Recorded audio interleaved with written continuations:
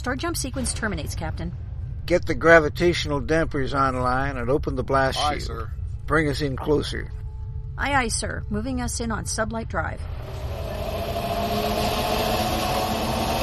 Extreme magnification. Aye, sir.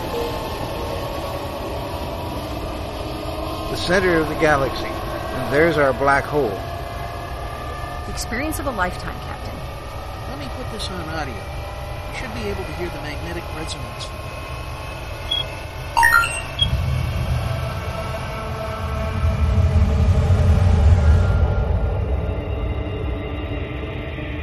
This is it, ladies and gentlemen. The edge of time and space, where the impossible can happen. Welcome to the event horizon.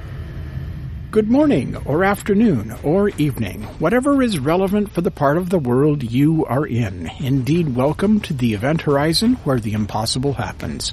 Join us each week at this time as we delve into the worlds of science fiction, fantasy, and science fact in all their forms. I'm your host, Gene Turnbow. And I'm your other host, Susan Fox. And with us is a rather remarkable artist named Sara Felix. Welcome to the show. Thank you. Thank you for having me. You are like my happy place on Facebook. Every time I see that you've posted something, it's always a delight. Sara has been Hugo nominated for something that grew out of Well, for fan art. This is a fan art thing. No, this isn't just for the tiaras. This is for other art projects. Uh-huh. What was it exactly you were nominated for? She said. Yeah, so it's for most of my fan art, but the tiaras are a big part of it. I do a lot of fanzine covers for small fanzines.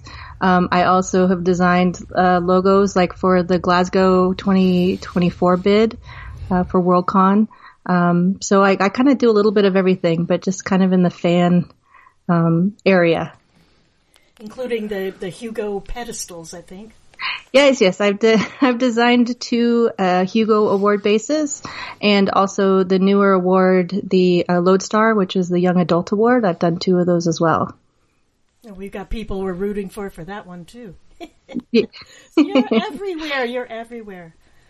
Yeah, pretty much at this point. This year, it feels like I'm everywhere. So has this been a thing for you? How long have you been an artist? Did you pick it up when you were a kid, or did you start when you were an adult? Yeah. So both of my parents are very artistic. My dad is a watercolor artist, and my mom kind of dabbled in a lot of things. So I was doing art for as long as I can remember. I started in convention art probably in 2000, early 2000s, and I started getting involved in conventions and started to do more and more as I got to know more people. Mm-hmm. But I've been showing my art since then. It's always fun talking to people who get their start in fandom. I mean, even George R.R. Martin, Game of Thrones, yay! But he got started as a dungeon master. Yeah. He was doing that before he was writing. Ray Bradbury did fanzines. I mean, there's certainly no disgrace in it on the science fiction side. I started in science fiction bookstores. So there was one in Austin when I finished college called Adventures in Crime and Space. Mm. And the owner was very much into science fiction. And we had the Armadillo Con. We've also run a couple of World Cons and World Fantasies here. And he told me I needed to check it out. And that's kind of how I got started. Good old bookstores. Yay. I didn't want to have to, start moving into the constellation thing, but I'll throw that out right now. Sure.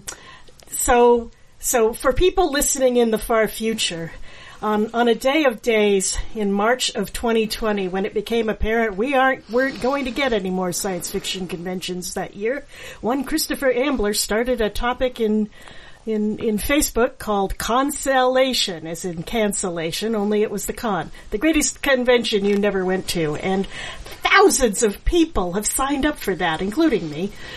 And you're like one of the main mascots, I think, being the Tiara Tuesday lady. Yeah, I saw when it first started, and I was probably also one of the early people to join. I really thought it was a great thing to do, and so yeah, I started posting. I asked one of the admins, "Hey, can I post a tiara in there?" And they're like, "Sure."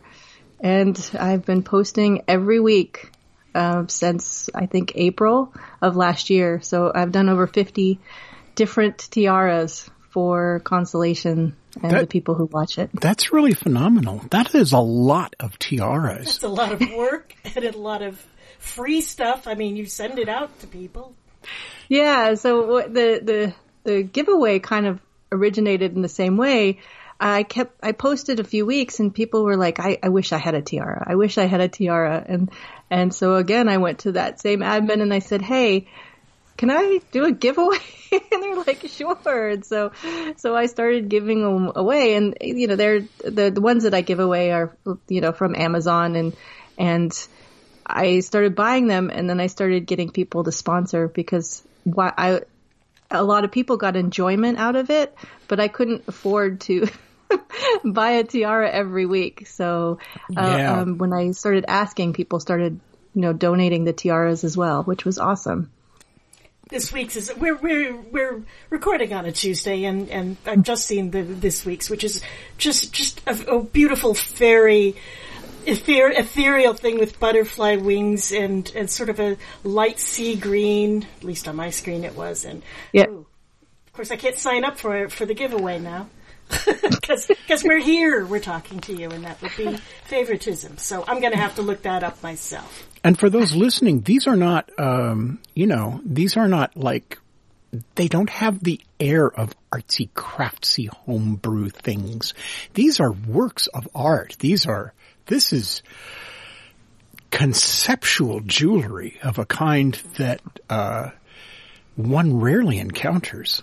One might not wear them, going out to the local coffee shop, but when you're sitting at home and you need something to boost your spirit, nothing like putting on your crown before you hit the internet. That's right. And it's been really great because a lot of people are that follow the tiaras, they get a boost from it. And I've gotten so many compliments saying, I look forward to your Tiara Tuesdays every week. I look forward to the giveaways. It's been such a bright spot in my year. And that just makes everybody feel happy. One of the people who I know just told me the other day, there was somebody who had a really sad story about their daughter, and they reached out to them and sent them a tiara.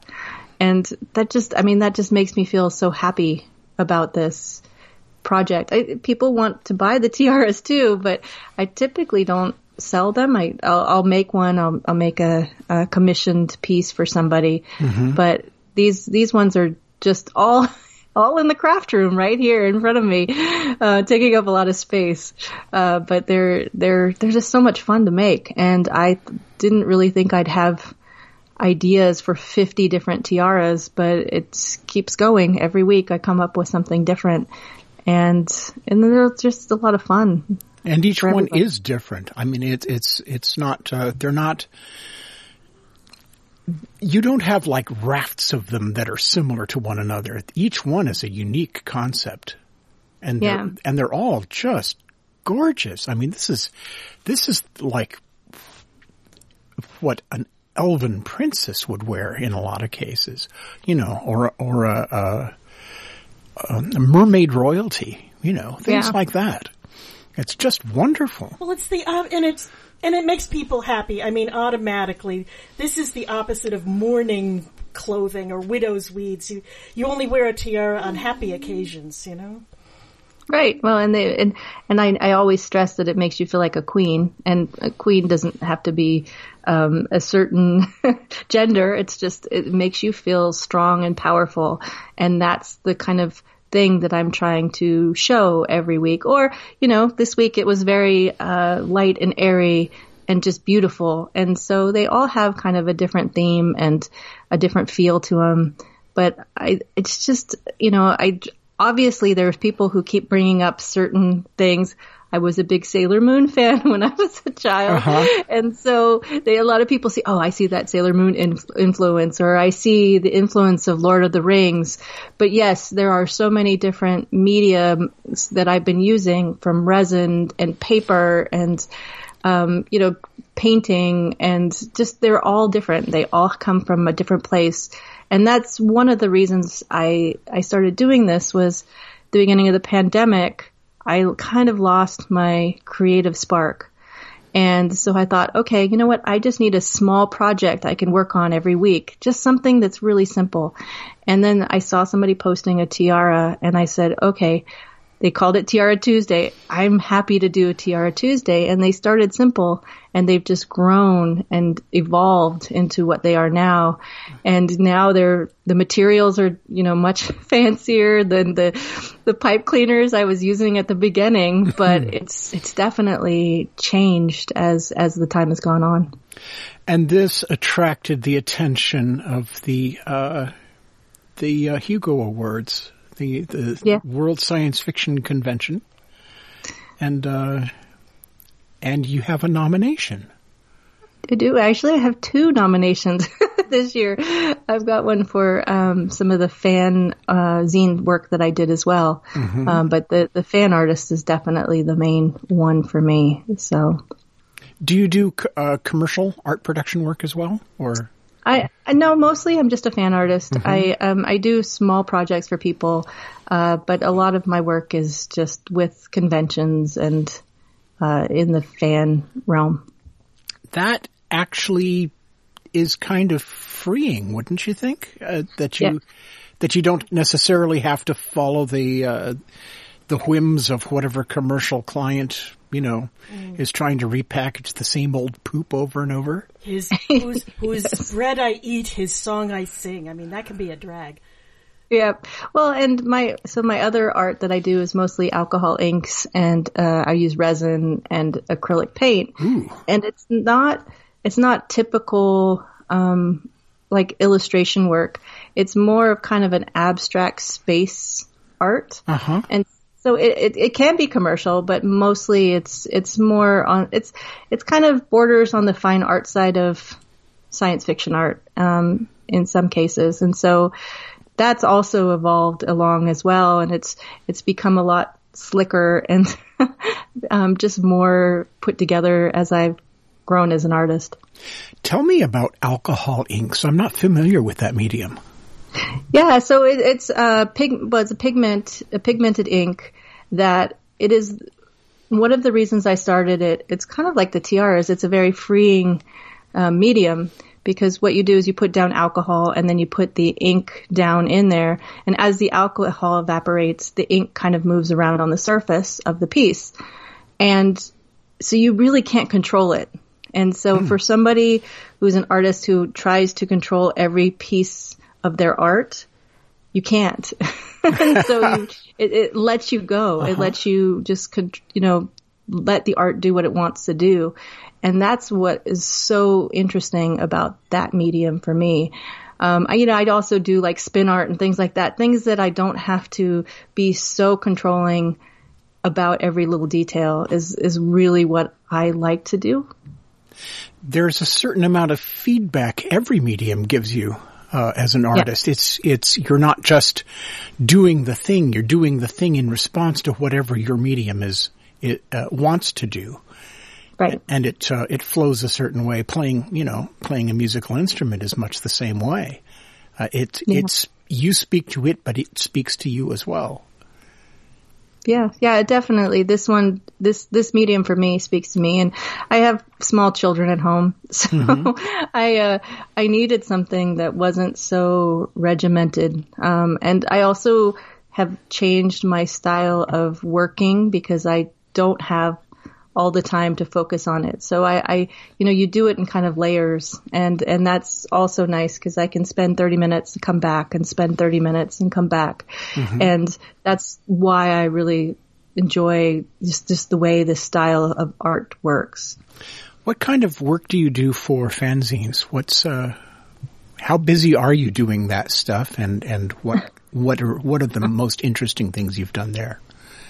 So I did win a fan award for one of my fanzine covers this last year.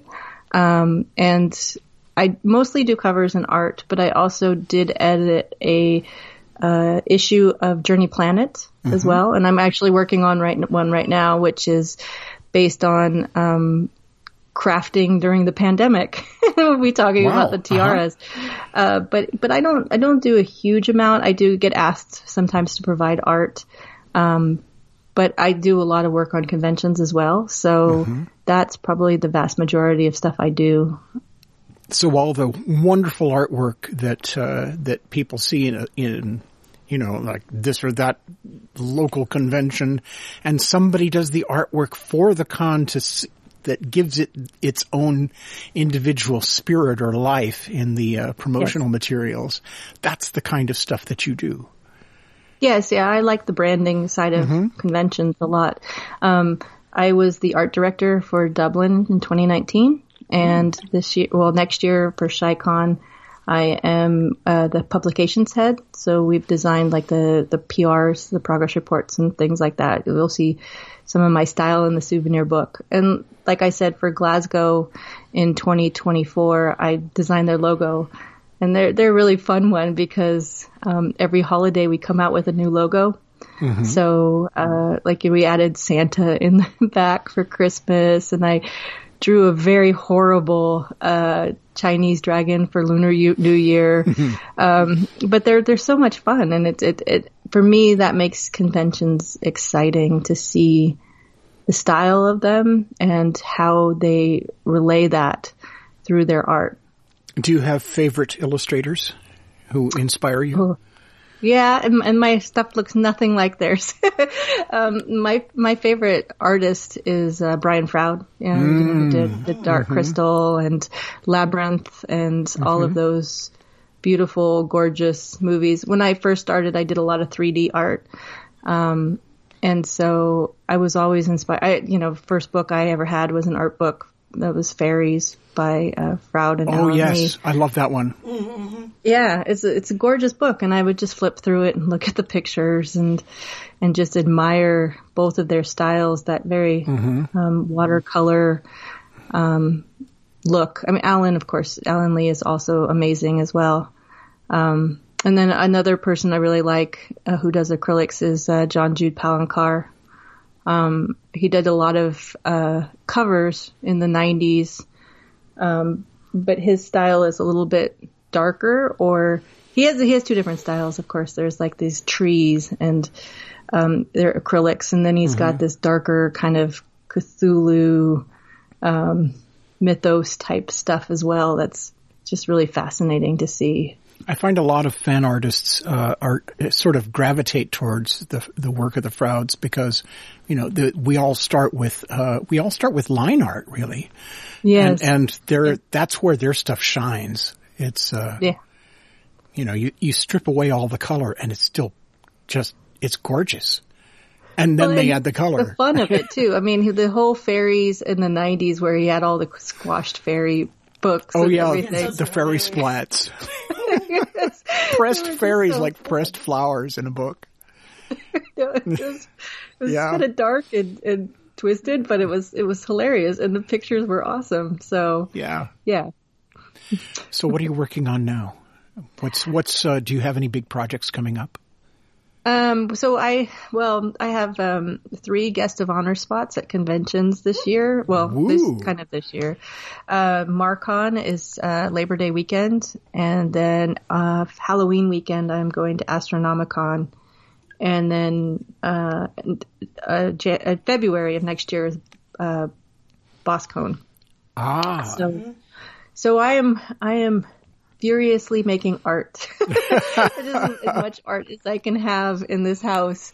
I mean, I have pieces from the pandemic as well, but I do need that. But I'm actually trying to also do tiara displays at these conventions and writing little stories about some of the different tiaras, or even talking about the process of them, and then showing them, because I do think a lot of people want to see them in person too, because they are really, it's different than just seeing the pictures. It is, and it's getting to be something of a, I don't know, it's something of a landmark, a bright point in the landscape. Seeing those tiaras, they are an unusual expression of creativity, and in fandom, there is a lot of sameness to the difference, if that makes any sense. Yes. And your tiaras step outside of that and express their own kind of magic. Thank you. Yeah, I've always, and not that I say that I didn't feel like I fit in, but which is pretty much everybody, but my art is so different than a lot of artists. I always felt like, oh gosh, I'm never going to be known for these things, but I've kind of found my niche, I guess, with the tiaras and my other art as well, because people definitely recognize my art when they see it. Because it is different than other people's art. Not to say there aren't a lot of people making tiaras, but I do think we all express it very differently. So if our listeners want to see more of your work, where would they go on the internet to see it? Oh, all over the place. So I have a website, sarafelix.com. And then I also am on Instagram, which is my username is Silly Sara Sue, and Sarah is spelled with no H. I'm on DeviantArt. I'm kind of everywhere, but it's usually you can find me by just looking up Silly Sara Sue, and I will come up. I post videos, and they're kind of simple walkthroughs of the tiaras on YouTube as well. So, people have always asked how you make that, and so I don't create well, and I've learned this week. I was laughing about this when I would post my constellation post. People wanted me to make these videos, and I'm just not very good at it. So this week I actually walked through where I showed my process. But I do just kind of talk through it every week. And then also from constellation, I kind of started doing tiara workshops, and so I've done 2 or 3 of those as well. So it's pretty easy to find me. Silly Sara Sue, Sara Felix. Okay, so and on Etsy too? Etsy. I don't have anything on my Etsy at this point. I've talked about selling some of the tiaras. I just need to figure out how I'm going to display or what I'm going to display for these conventions. Like I said, I have over 50 in this room. And I don't really need to keep all 50 of them. But people do. This one, especially this week, I had at least 5 or 6 people asking if they could buy it. But there have been some popular ones. That one. There's also one that I did with beehives, and that the bee tiara was really popular. Oh, that was cool. That was so cool. You almost have enough to do a gallery exhibition at this point, don't you? Yes, I do. I definitely do. And obviously I'm going to keep doing them. So yes, I could easily do a gallery exhibition of tiaras.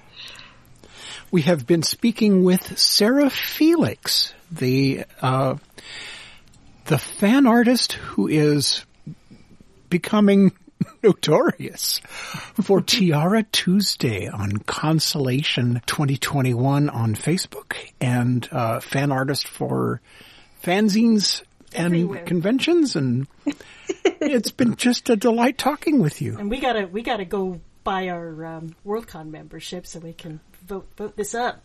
Oh yeah, absolutely. Yes, please. Well, thank you for joining us. Yes, thank you for having me. This has been fun. You have been listening to episode 218 of Sci-Fi.Radio's weekly production of the Event Horizon for May 29, 2021. Our guest this evening has been Sara Felix, 2021 Hugo nominated fan artist and creative innovator. See more of her work at sarafelix.com. This episode will air again on May 30th, 2021 at 4 p.m. Pacific, 7 p.m. Eastern tomorrow afternoon. And 2 more times on the following Thursday and Saturday mornings at 4 a.m. Pacific, 7 a.m. Eastern. Once all the air times have passed, you will find this episode and others on iTunes, Stitcher, and our own website at sci-fi.radio as podcasts.